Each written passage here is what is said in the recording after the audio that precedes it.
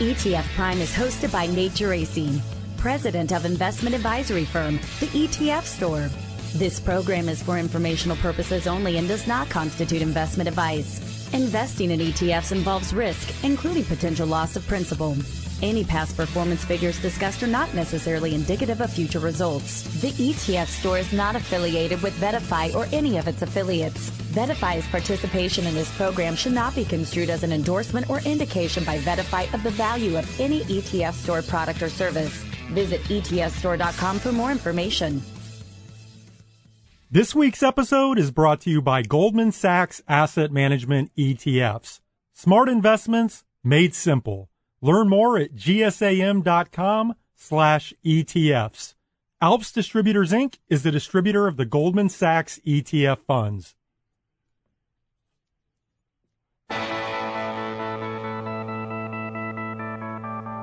Now it's time for ETF Prime, where we discuss everything you need to know about exchange-traded funds and the world of investing. Whether you're an investing expert or just starting out, Nate will help you get up to date with what's happening on Wall Street and show you how exchange-traded funds can help lower your investment costs, reduce your tax bill, and allow you to take advantage of investment opportunities around the world. And now, the host of ETF Prime, Nate Geraci. All right, simply a fantastic show this week. Joining me will be Abby Woodham, Vice President of Factor Strategy at BlackRock, and Anil Rao, Executive Director of Research at MSCI. And we are going to go in depth on an area of ETFs getting a lot more attention this year, which is minimum volatility ETFs. And of course, BlackRock offers the iShares lineup of ETFs.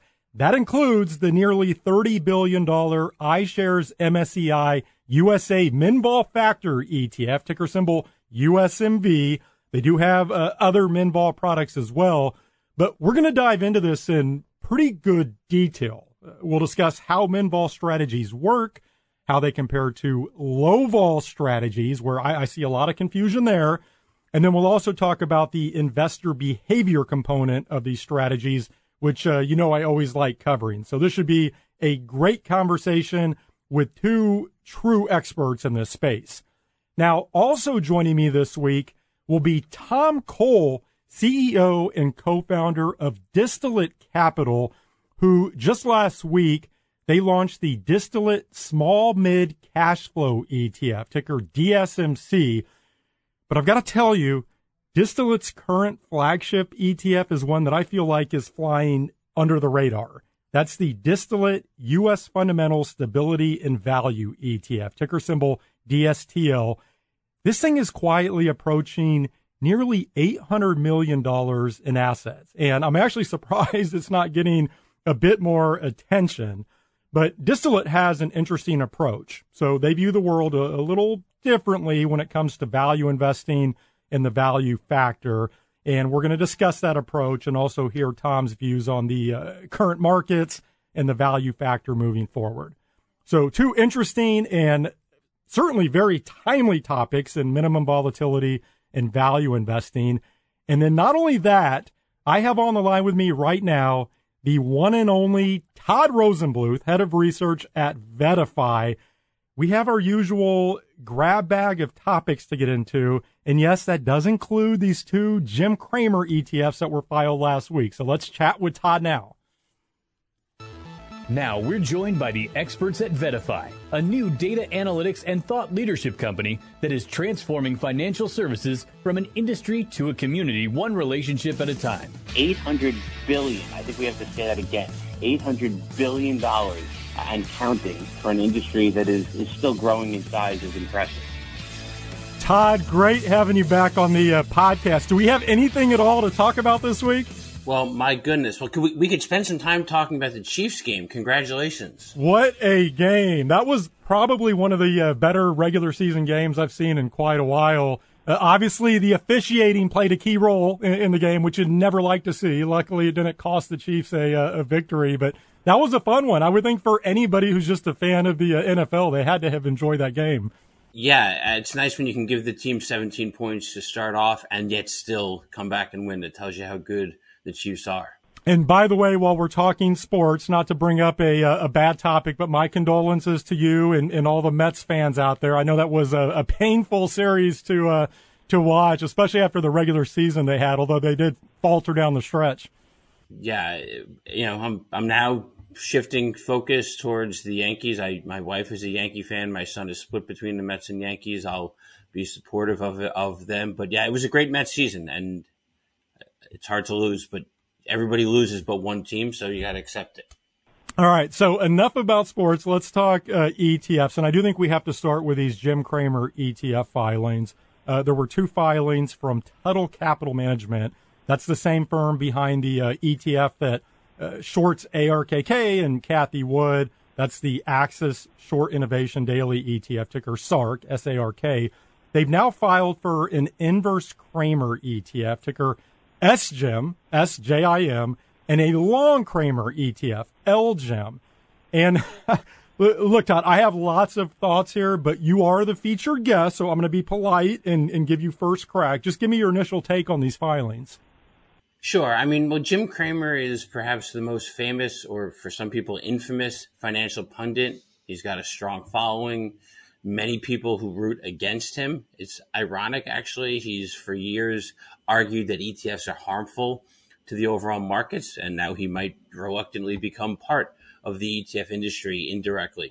But I guess a few things to note. These are not managed by or directly tied to Jim Cramer, and I think that's extremely important. I guess maybe let's talk about what these 2 ETFs are. LGIM, that you mentioned, the long Cramer ETF, is going to own 24 or so stocks and sector ETFs based on Cramer's recommendations and sell them when he stops commenting on them. So it could be a more tax efficient, diversified way of having Jim Cramer as a pseudo portfolio manager. But I think more people are paying attention to SGIM, which is a bet against his recommendations. So it's going to go long the stocks or ETFs where Jim Cramer is bearish. One thing I'm curious about, and I don't know if you were able to crawl into the prospectus, I sort of glanced over it, but I'm trying to, imagine how these picks are going to be tracked. I mean, does some poor soul out there have to watch Mad Money every day and track these stock picks? Because that'd be quite the job to do. Or do you know how they're actually going to track these?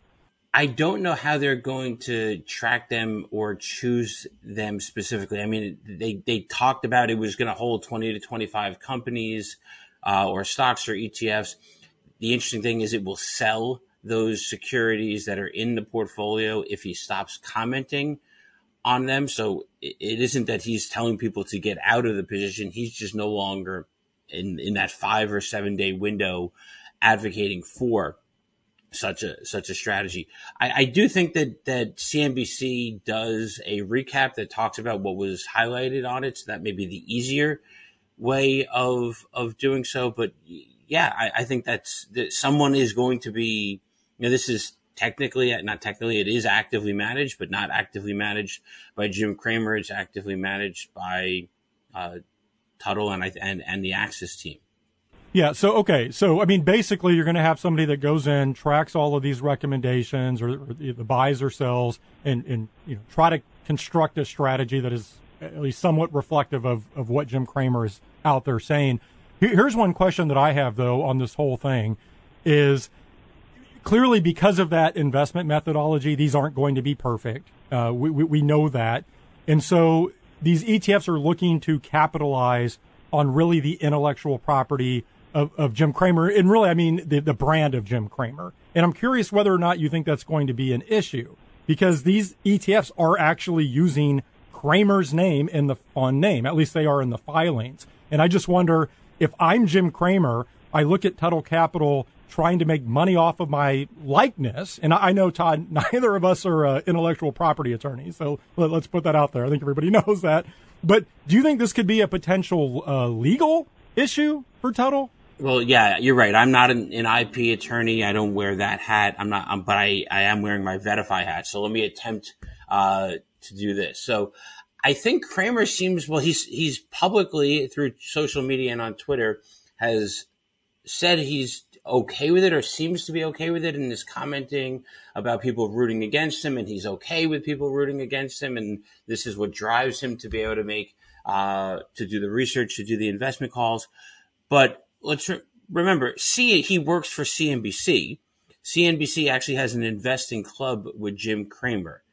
CNBC is not a party to these ETFs, as far as I can understand it. So I think CNBC is more likely to have a problem and have legs to stand on behind it. So, but you mentioned earlier SARK, SARK. It has innovation in the name. It doesn't have ARK in the name. It has it in the ticker, the same way that SGIM will have Jim in it. So I think if these products come to market, they ultimately are something maybe tied to Mad Money, but maybe even not even able to use the Mad Money name as well, if that's protected. But we'll see. It's interesting that we don't usually see people rooting against an individual, not a firm like ARK, but rooting against an individual like Jim Cramer. No, I agree. And, as I thought about this, I actually wonder if the way these filings were submitted is intentional by Tuttle, in that they know they can't use Cramer's name, and they'll likely get a nasty cease and desist letter from Cramer's attorneys or CNBC or whoever. Maybe just the SEC doesn't like this for whatever reason. And so at that point, Tuttle can just change the name to something else. But given all of the publicity around these filings already, everybody will know exactly what these are, right? And that's kind of how SARK played out. Everybody knows, okay, this is shorting ARKK and Cathie Wood. That's my tinfoil hat conspiracy theory. But to your point, I did see Jim Cramer's tweets, and for listeners who maybe didn't see these, I'll read a portion of them. So he tweeted out, I think this was the day after the filings, or maybe 2 days after. He said, "These will be my only comments about this quote-unquote exciting new way for a promoter to make money, and I'm sure it can be tricked to make me look bad. Again, nothing new in my career, and it won't be new long after the wagers move on to CDs and cash. Good luck." And then he went on, he talked a little bit about some of his crypto bets, and he said, "Look, everything is disclosed. I want you to bet against me. You do not do this for 42 years and lose money every year. I always welcome people betting against me. I've done this for 42 years. And then he offered up some examples of stocks that he said he called early on that did well. And he said, "I welcome all comers." I don't know, Todd, I guess I'm just amazed at how polarizing Jim Cramer is overall. And you may have seen this last week. So I was standing in the kitchen with my wife cooking dinner. I think this was maybe last Tuesday. And I saw this Jim Cramer headline on CNBC, which was basically saying the exact opposite of something he had said a few days earlier. So I tweeted it out, right? I had a screenshot of one of the headlines and then a screenshot of the most recent headline. And honestly, it's not my style. Like, I don't like taking personal shots on Twitter, but Cramer's a big boy. He's out in the media. I know he can handle it. And so I sent this off. And I'll tell you what, this tweet went wild with all sorts of negative comments about Cramer and, people really taking personal shots. People are fired up about him. And so if nothing else, I do think these Tuttle ETFs are going to get a lot of attention on social media. Now, a little bit to what you were saying earlier, and I don't want to get on a huge soapbox here, but I personally have mixed feelings about Cramer, because on one hand, I feel like he's done a lot for investing. If you think about it, how many other people have gotten as many other people interested in stocks and investing as he has, right? And I do think at times he really does try to go about it in an educational fashion. I do think he's a smart guy. I would actually say that he's probably forgotten more about investing than a lot of people know. I just don't think you can sit on TV and talk about the stuff he does for as long as he does without knowing a tremendous amount about the markets. And I'm sorry, I honestly believe that. I think the problem here is that he's serving another master, and that his job is to get eyeballs and clicks. And he does have his investing club that you mentioned and those sorts of things. And so I do wonder if it all, at the end of the day, comes down to marketing for him. Does that make sense at all? I think it does, but bringing it back to the ETFs that are being filed, this is trying to market against, or I guess to piggyback on what his efforts are. And so I have more of an issue with people who will ultimately buy the ETFs when either the long or the short one. Again, we'll cover them at VettaFi if and when they come to market. But the time horizon and rationale for ownership of the ETF is not consistent with what's inside the ETF. These ETFs will have extremely high turnover. They're not actually managed by Jim Cramer. He might like the stock, but not talk about it within a given week because it wasn't newsworthy, and you shouldn't be selling it just because he didn't talk about it. But I also have concerns about rooting against a person or a firm as an investment approach. I think it's too emotional. We started the show talking about sports, and I think it's reasonable for people to root for the Chiefs and the Giants and root against the Raiders and the Eagles. But if that is your nest egg, is to bet for or against them, that is to me a problem. I don't think that should be how you should be focusing your longer term objectives. So fun money, sure, but I don't think that the time horizon is going to make sense for people the way they think it is. I love that. That's extremely well said, Todd. And you're right. If you're betting against something, it does feel like in this case, especially if it's more of a personal nature, that you have emotion wrapped up in that. And we know emotion never really mixes very well with a good long-term investing approach. We'll move on here, but I guess on that note, I'm assuming you think the audience for these ETFs is retail investors. Is that who would use these? Yeah, I do. I certainly don't expect if an institution wanted Jim Cramer to run money for them, they could obviously reach out to be able to do so. I think, and a financial advisor, similarly, I think this is going to be direct retail. I think that this is a novelty, or it will be a novelty, and it's going to depend upon how it performs. And, we had Buzz, that came to market, which was tied to Dave Portnoy, and demand came out relatively strong out of the gate the first month or two and wore off. So, will these products, long or short, have staying power?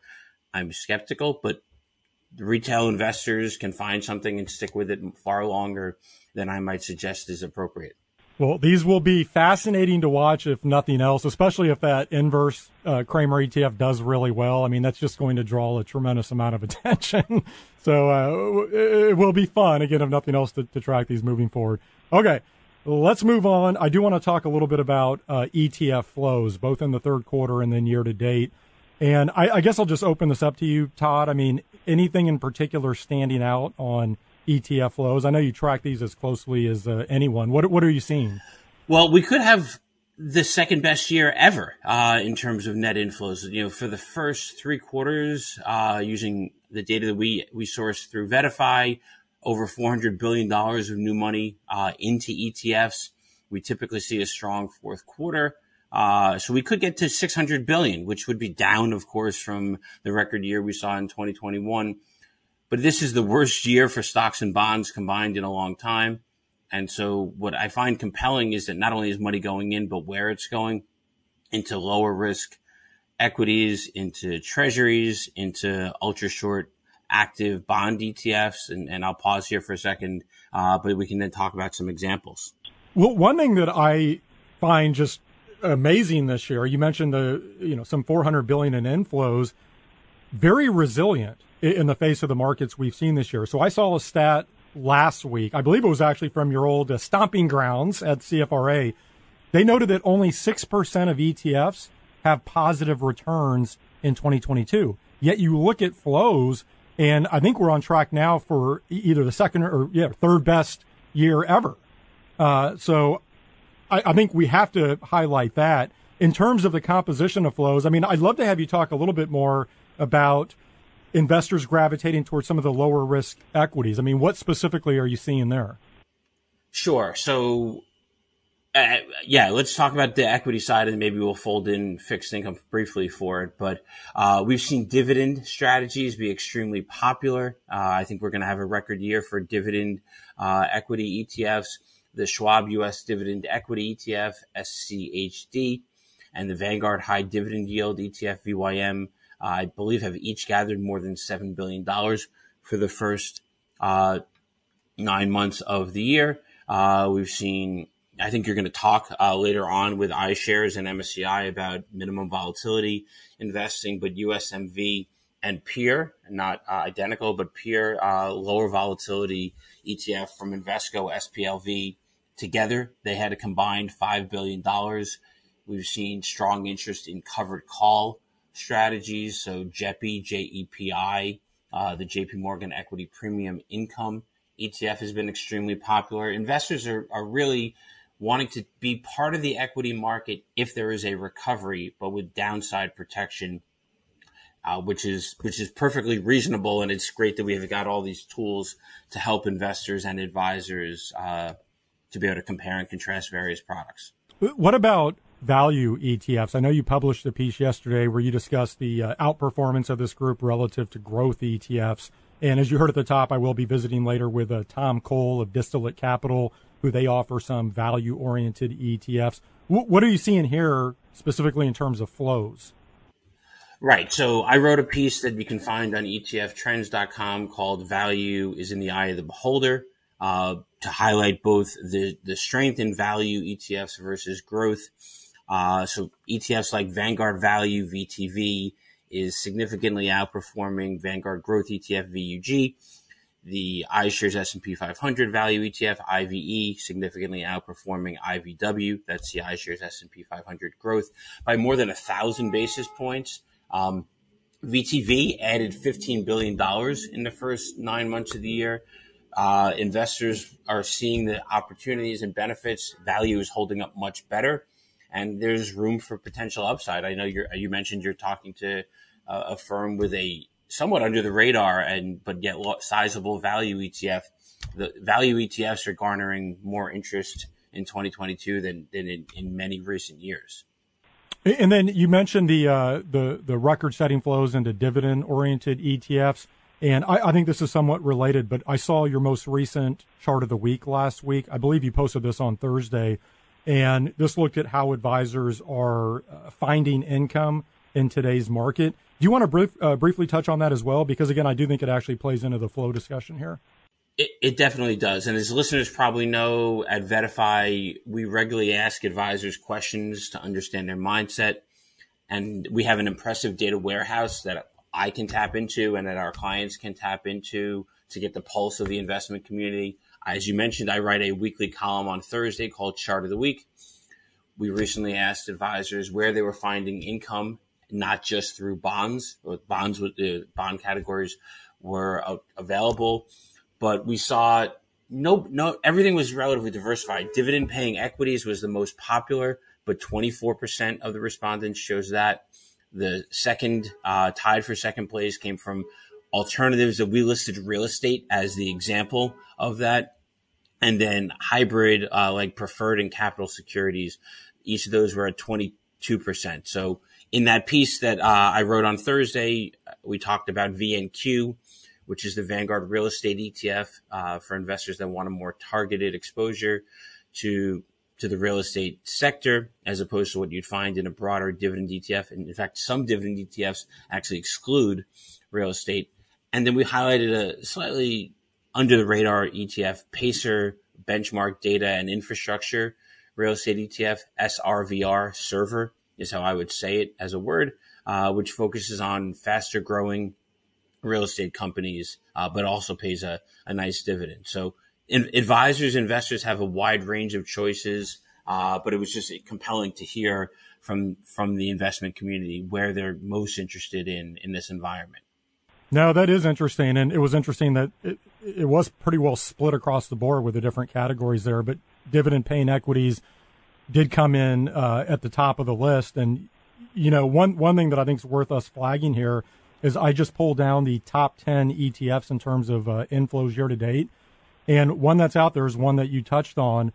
Number 7 on the list, the Schwab U.S. Dividend Equity ETF, ticker SCHD.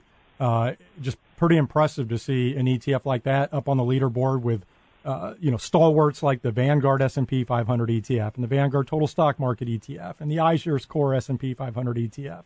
Those are some of the big boys up there, and you have SCHD right there. Todd, just a couple of minutes left. Let's come back to fixed income ETFs on the flows. What are you seeing here?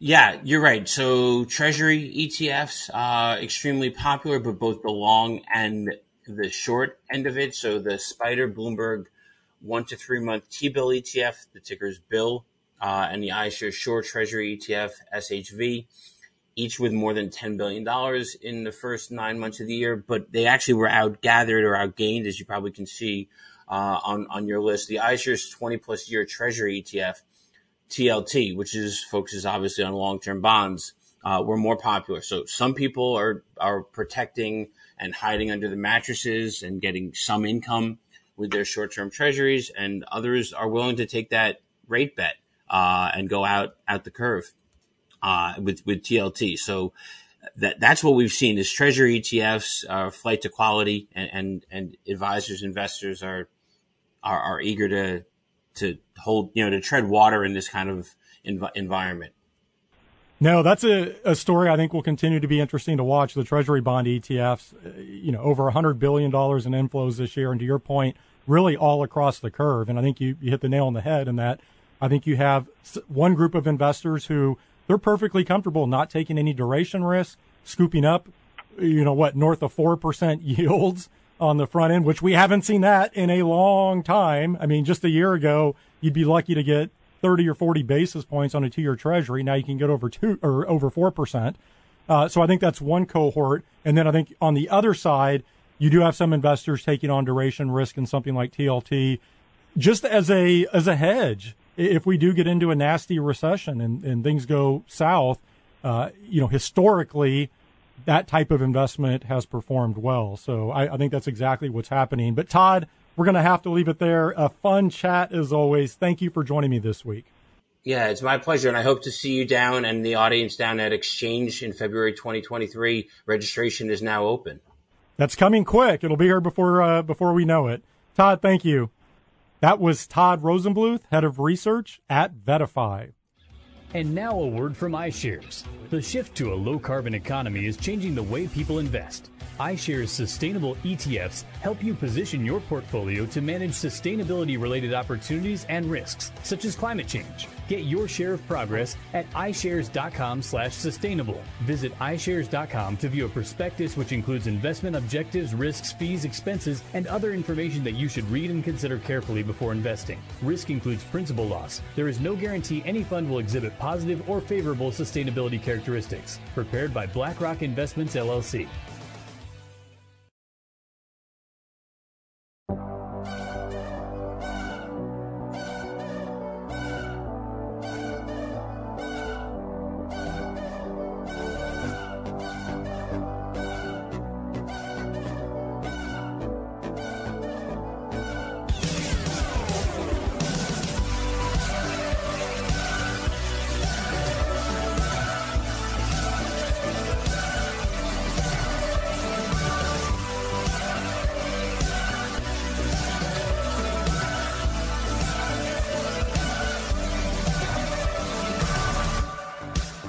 I'm now joined by Abby Woodham, Vice President of Factor Strategy at BlackRock, and Anil Rao, Executive Director of Research at MSCI.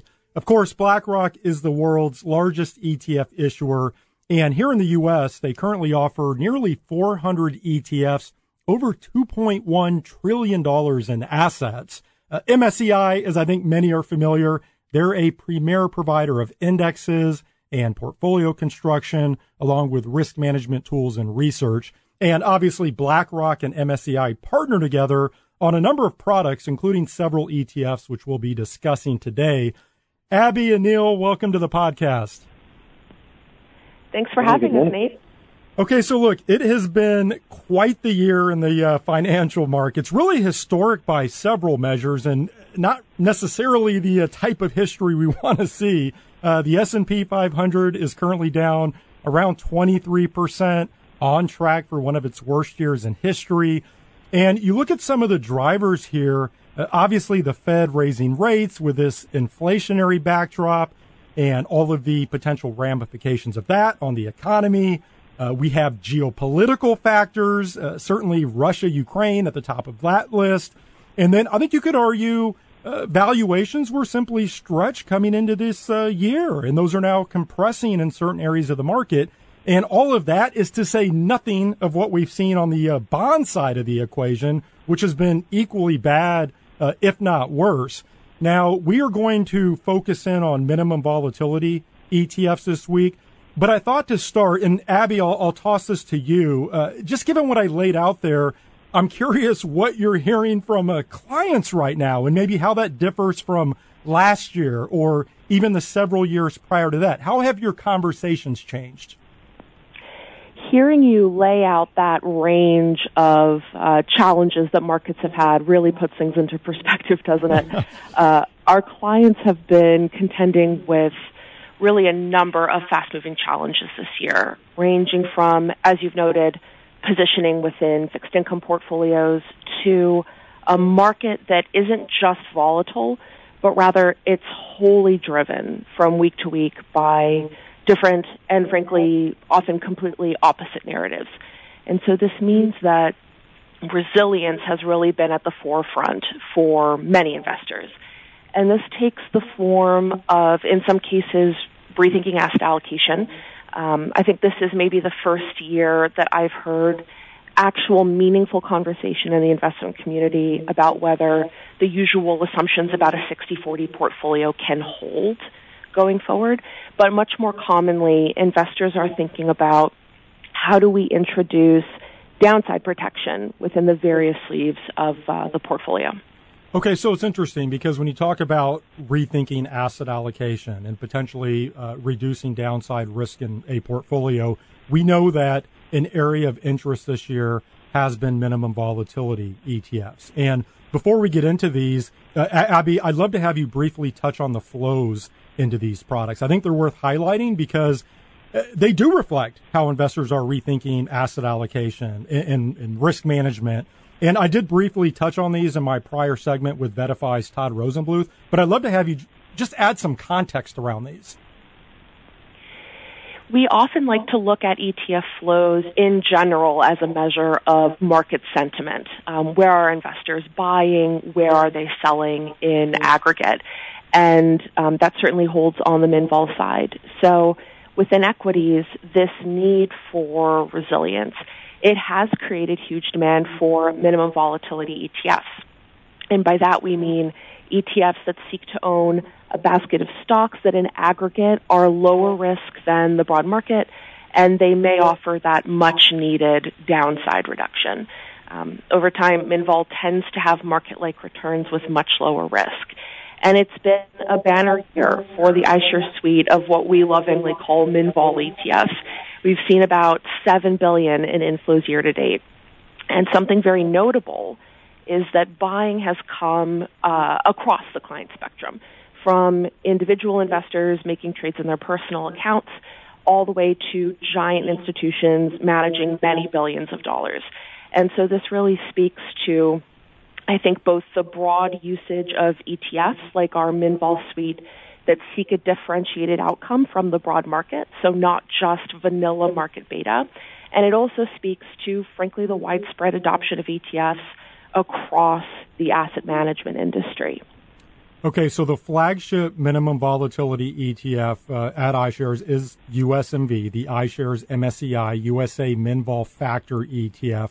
That tracks the MSCI USA Minimum Volatility Index, nearly $30 billion in this ETF. And so I thought let's use this as an example.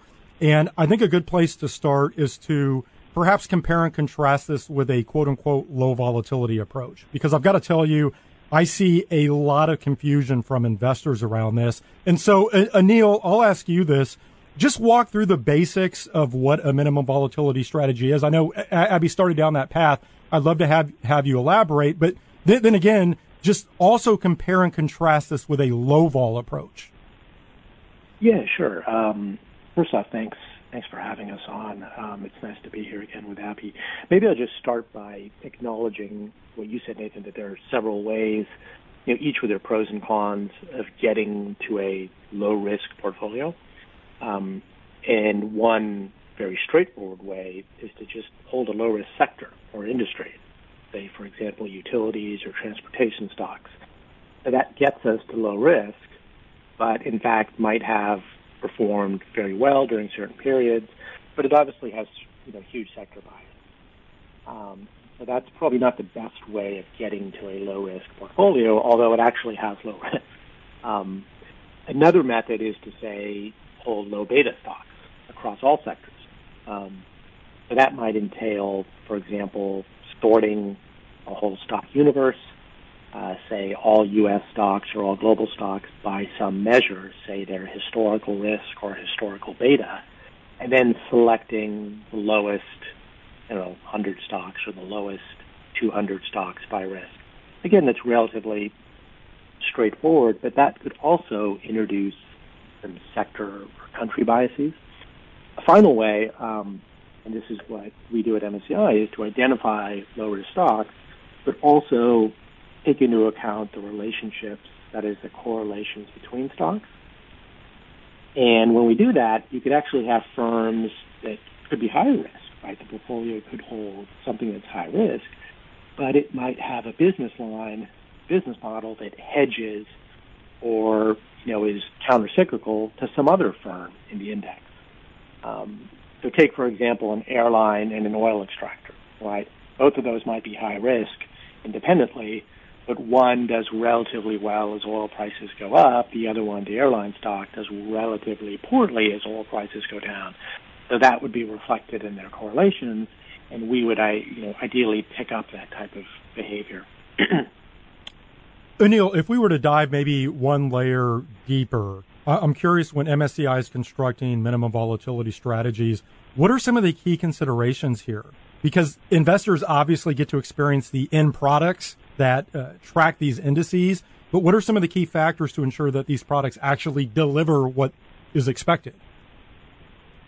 Yeah, I think minimum volatility, the construction used to be considered on the more complex side.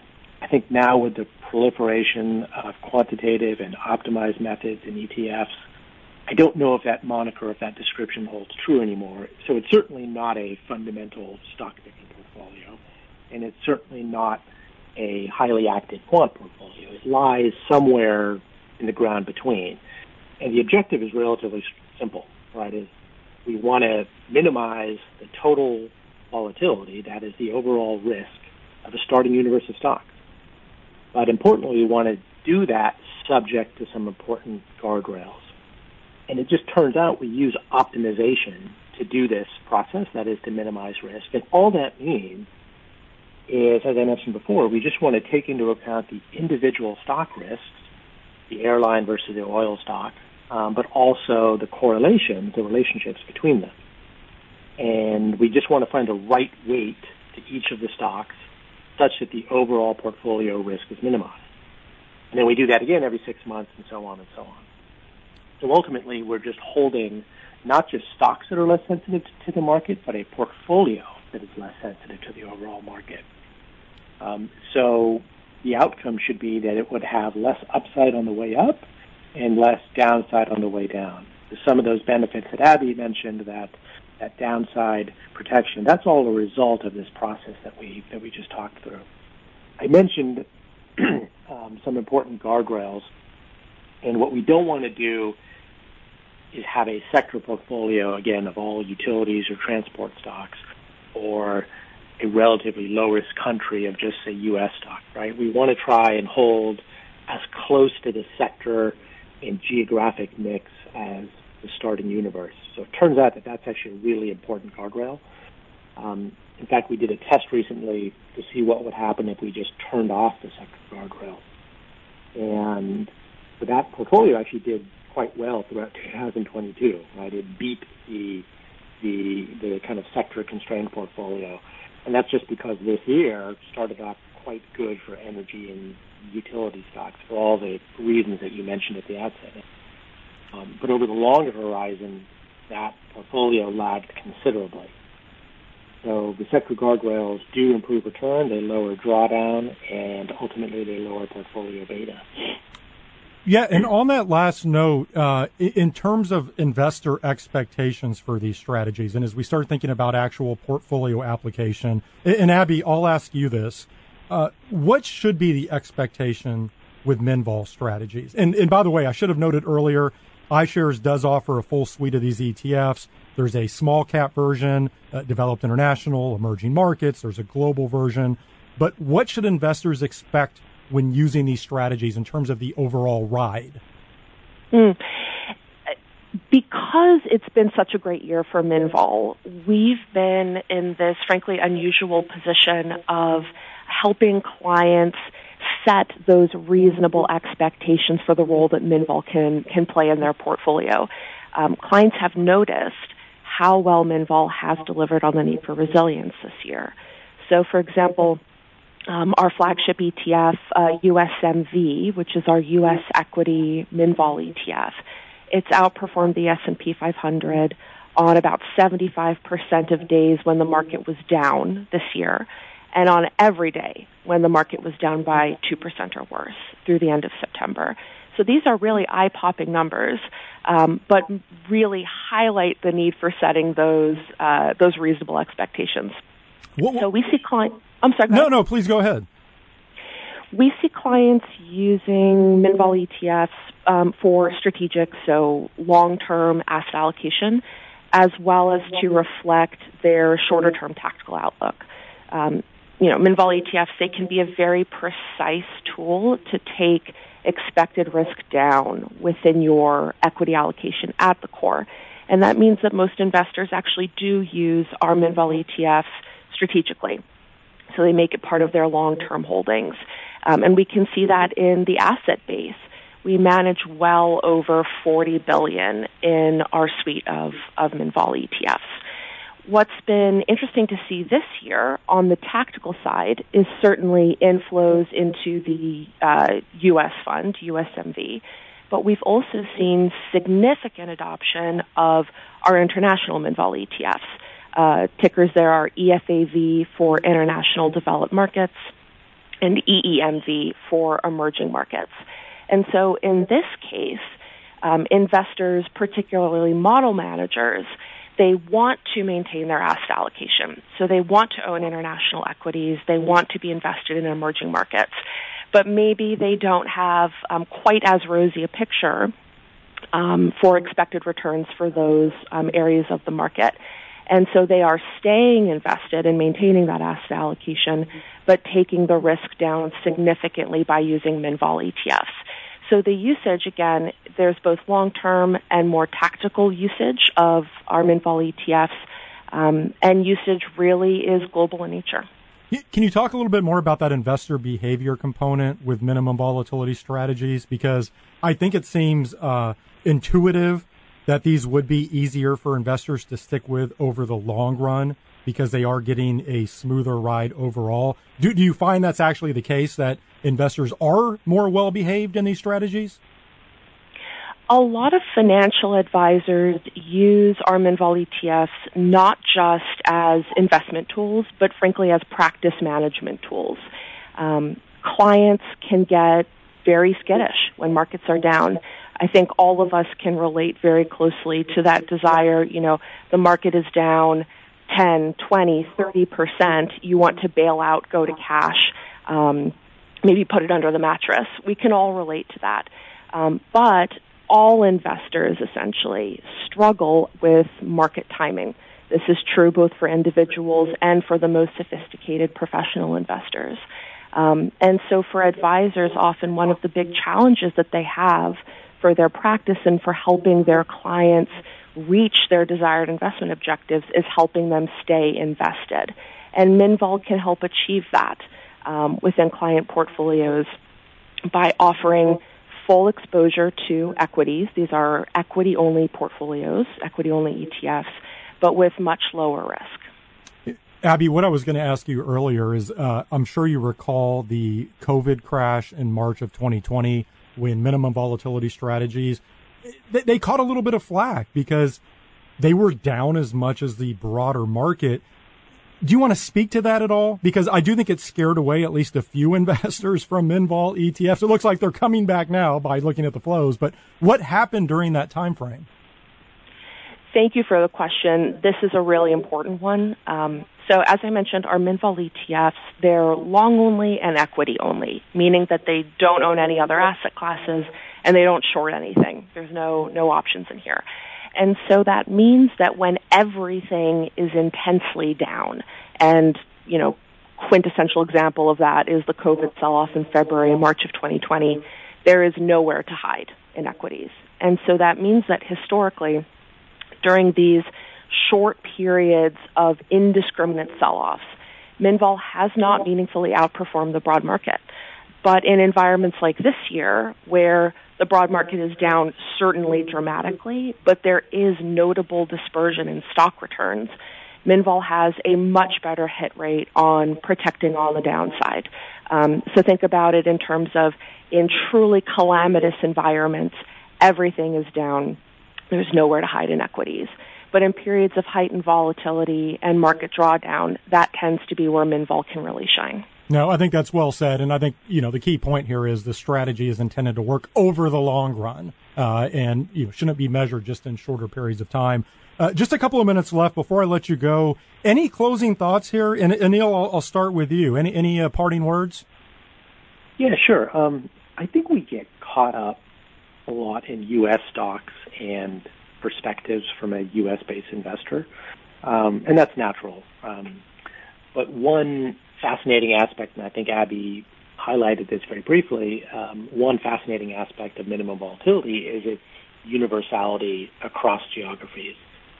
So as bad as U.S. stocks have fared this year, emerging markets and international stocks, particularly Europe, have had it much worse. That's on the heels of China's slowdown, the looming European recession. All those have weighed on investors in those regions. So how is minimum volatility done in those regions? Well, first, most importantly, it's delivered on the lower risk outcome. So it has, historically, and even this year, it has about 25% lower risk than the broad market in all the three major regions, U.S., international, developed, and emerging markets. Secondly, it's outperformed in each of those regions by a little over 3% in international developed, 7% in the U.S., and over 9% in emerging markets. So I think I would just close on that note that, let's think outside the U.S. and some of these strategies, some of these behavioral biases, they work just as well abroad as well. Abby, any final words you would close with here? Yeah, I think I've got two main thoughts. First is around Minvol. I would encourage you to think about them as portfolio tools. They are tools to help target more precise investor outcomes. And so over the long term, Minvol, as we've talked about during this conversation, tend to offer market-like returns with less risk. And those tools can be used either for those core strategic asset allocation decisions. Think of it as sort of buying insurance before the calamity comes. Or they can be used as tactical tools for reducing risk over shorter time periods. Secondly, we have some great tools at BlackRock and at iShares for advisors to dig deeper into the risk and return characteristics of their portfolios. The main one that I want to talk about is Advisor Center, which you can access either at iShares.com or BlackRock.com. This is a totally free tool that brings the power of Aladdin, which is our institutional quality risk management platform, to advisors.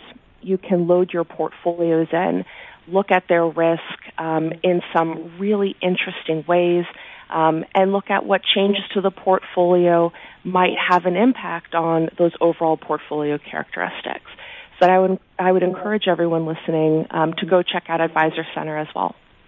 Well, Abby, Anil, simply tremendous insight this week. Again, such a timely topic given everything going on in the markets right now.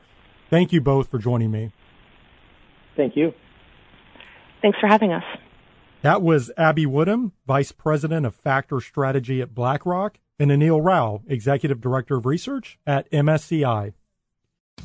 Introducing Capital Group's new actively managed ETFs. A new suite of ETFs brought to you by a company with a proven track record of long-term results. A 90-year history of navigating ups and downs and everything behind it. Give your portfolio active management at the core.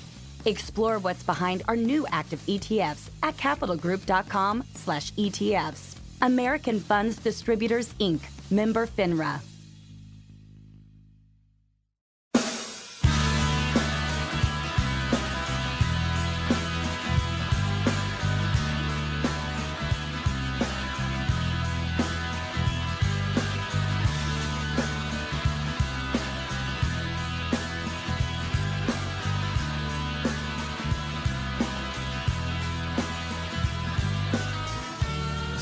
My last guest this week, certainly not least, is Tom Cole, CEO and co-founder of Distillate Capital, who is now behind 3 ETFs. The Distillate U.S. Fundamental Stability and Value ETF, ticker symbol DSTL. They have an international version of that strategy, ticker DSTX. And then just last Thursday, they launched the Distillate Small Mid Cash Flow ETF, ticker DSMC. And Tom is now on the line with me from Chicago. Tom, welcome back to the podcast. It's been a little while. It has been, Nate, but pleased to be back and glad to be with you. All right, so look, you have what I think is a highly interesting and very under-the-radar ETF in ticker DSTL. So I was looking this morning at the start of last year.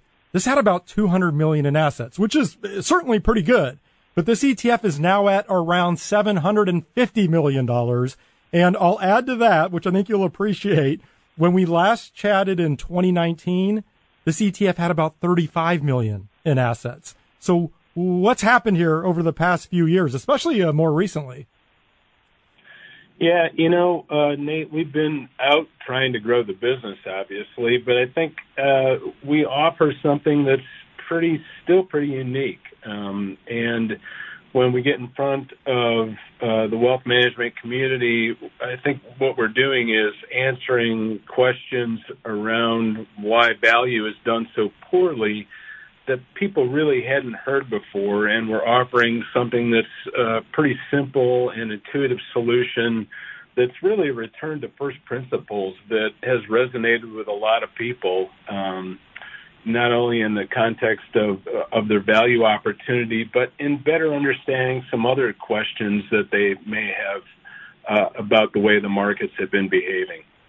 Okay, so let's do this. Let's discuss DSTL in a bit more detail, and then we can certainly touch on the other 2 ETFs. And then I want to come back to the broader markets and the value factor moving forward.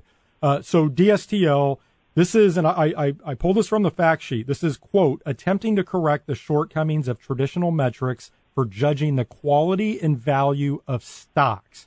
So explain what that means and explain what's going on underneath the hood here. Sure. So, if you roll the clocks back a bit, just to set the stage, value became an incredibly popular category of investing because it did better than the market. If you go back to 1960, which granted is a long time ago, but if you had started then and each quarter just simply bought the stocks that were the least expensive on the basis of price-to-book ratios, what you would have seen is that you would have outperformed the market by something like 8-fold over the course of the ensuing 30 years. But that relationship really stopped working around 1990, and we think there's a very logical reason for why it stopped working, and that is that the underlying economy that we're operating in changed. We moved from an economy that was driven by physical assets to one that's now driven by intellectual assets, and specifically value creation by way of spending R&D. And the reason that that's really important, and I should say, R&D used to be a small fraction of the total spending on capital expenditures. It's now about 2x the level of capital spending. So, just to give you some sense of how much our economy has changed over time. But the reason that that's really important to value investing is that in the old days, when capital was spent, it was put on a balance sheet, it was expensed slowly over time. today's economy, R&D spending is actually expensed as incurred. And so what that leaves you with is a lot of companies that don't really have meaningful book values. That book value no longer is a reasonable surrogate for the worth of a business as it was in the past. So not only do you have these apples to oranges comparisons when you're trying to compare, say, an Apple to an AT&T or Microsoft to a General Motors, but you have this distortion that's occurred over time that no longer allows you to make relevant comparisons of today's, pricing in the market, whether you're doing it on a price-to-book basis or a price-to-earnings basis, with the numbers that we've seen historically. And I think, when you get under the hood and understand the accounting, you see why we went to free cash flow as a much better representation of the underlying economics of the businesses that we might invest in. And because we can get to a very clean free cash flow estimate and compare that to enterprise value across any type of business, whether it's driven by R&D or capital spending, we can make a much more accurate comparison of valuation. So when we talk about valuation, we're talking about a free cash flow yield, whether we measure it against enterprise value or market cap. But that, in our work, suggests it's a much better, more accurate apples-to-apples comparison. Now, the risk part of this is the other element of the strategy, and we actually lead with risk. And there, I guess, we take a fairly meaningful break from industry convention in that we don't utilize stock price volatility as a surrogate for risk. Instead of presuming that the degree to which a stock is volatile reflects the underlying economics, we look at the underlying economics. So we look back over time how a business has generated free cash flow through history and ideally through a business cycle. Then we create a comparison metric that allows us to rank stocks from the most volatile to the least volatile, and we simply eliminate from consideration those stocks that are the most volatile.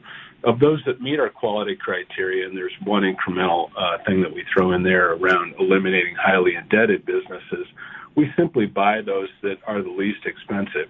So when we step back and look at it, Nate, I would suggest that we've returned to the very, sort of first principles of value investing, creating a portfolio that has downside protection characteristics and that also, thinks about valuation in a way that's integral to risk, in that, if you pay less for stocks, you have less downside, you have more downside protection. So that's it in a nutshell. It's I've gone on for a bit, but it's actually in practice a fairly simple strategy. And it's a relatively concentrated portfolio, correct? Around 100 holdings? Yes, it's 100 holdings, exactly. And we limit it to 100 simply to eliminate some turnover on the margins. But that gives us a very diversified portfolio across industries. From a performance standpoint, so DSTL, it has outperformed the S&P 500 by about 5 points this year. And then I was looking since its inception in 2018, I'm showing it's outperformed by around 20% total. But if I look over just the past year or so, I have seen a few other value ETFs that are down a little bit less than DSTL. Do you mind just talking about the performance ride and how you feel like DSTL has stacked up against some of the other value ETFs out there? Yeah, sure. I mean, we think the broad market benchmarks are a much more difficult benchmark to beat, and so when we come at things, we're pretty agnostic as to what you might call something. I would say a couple things, Nate. One is that because the benchmarks are still largely either solely driven or largely driven by stocks that have low price-to-book ratios, the value benchmarks. What you see in those benchmarks is a concentration to financials and energy. And so not to suggest this is an excuse, but the rally that you've seen in here in value, we would suggest is more driven by industry factors than it is to a return to a style. We don't think people ever truly stopped in a wholesale way caring about what they pay for stocks. It's just that you need to measure it more accurately than utilizing either price book or price to earning ratios. So, we've seen some of the value funds and offerings that are out there do a little better than the market, particularly this year, declining less. But over the long term, we're not even sure that most of the value benchmarks truly represent a group of stocks that are trading at a low price to worth. Instead, that it's more of an accounting artifact. And in that context, we're long-term investors, and we've done better than the value benchmarks over a long period of time. And I think we're set up in a way that is very logical, and that probably the value benchmarks are going to struggle as they're being constructed right now for a long period of time. Tom, just a few minutes left here. On the international version, you offered DSTX, and then the ETF you just launched last week, the small and mid-cap version, DSMC. Are these essentially the same underlying investment process as DSTL, just using different stock universes? Yeah, they are, Nate. I mean, there's a few more guardrails put up around the international portfolio to the extent that we're not doing any subjective work on any of our holdings. So just to be clear, we're making use of consensus forward-looking free cash flow estimates when we're talking about the large offerings, so DSTL and DSTX, and the strategies that follow them. On the small cap side, we're looking at trailing numbers because the free cash flow data isn't as richly available. Sorry, I lost my train of thought in terms of where I was going to go with that. But okay, so the underlying sort of thought process, if you will, Nate, is exactly the same. So we're going to lead with risk. We're going to get to a group of companies that we think are reasonably bulletproof and able to, survive the unforeseen, whether it be a recession or a pandemic, and then we're going to use a free cash flow yield to make the final stock selection. So yeah, it is really a very consistent thought process applied to all three portfolios. Tom, quickly here before I let you go, any quick thoughts on the market environment and what you're watching moving forward? And I guess in particular, whether you think the value factor is here to stay, the correctly measured value factor, that is. What's on your radar? Yeah, so, I mean, from our vantage point, Nate, value never really stopped working. It certainly takes pauses in time, but people have, by and large, care about what they pay for stocks. It's just that the value benchmarks are doing a fairly lousy job of reflecting that. So we're not, calling for anything in particular. The characteristics of the small mid-cap account, given the sell-off that we've seen, are pretty attractive. And I would suggest that, on balance, whether you're looking at large cap, international, or, the small cap account, we're starting with a free cash flow yield that is certainly more constructive than a lot of the commentary that's out there right now. I mean, things from our vantage point, sound very bearish. There's a lot of reasons to be concerned. Honestly, there are always a lot of reasons to be concerned. But if you're starting, say on the small mid-cap portfolio with a free cash flow yield that's double digit, and you were to add something to that for growth and something to that for inflation, you're looking at potentially a mid-teens return long term, which is very consistent, potentially higher than the long-term returns in equity. So, we call ourselves boring optimists, but we're actually, I think, probably on balance much more constructive than most people in the market. Well, Tom, again, so great having you back on the podcast. Congratulations on all the success with DSTL and certainly the new launch with DSMC. Best of luck to you moving forward, and thank you for joining me this week. No, thank you, Nate. Appreciate the opportunity. Good luck. That was Tom Cole, CEO and co-founder of Distillate Capital. That'll do it for this week's ETF Prime. I want to thank one of our sponsors, iShares. If you would like to learn more about iShares sustainable ETFs, you can visit iShares.com/sustainable. Next week, really excited about this. Two very interesting ETF issuers. I'll be joined by FM Investments' Alex Morris. So they recently came out with a lineup of single treasury bond ETFs. We're going to go in depth on those. And then Constrained Capital's Mark Newman will spotlight the ESG Orphans ETF. And I'll just tell you now, Mark is someone who is very passionate with his views on ESG. So you'll definitely want to catch that one. Until then, have a great week, everyone.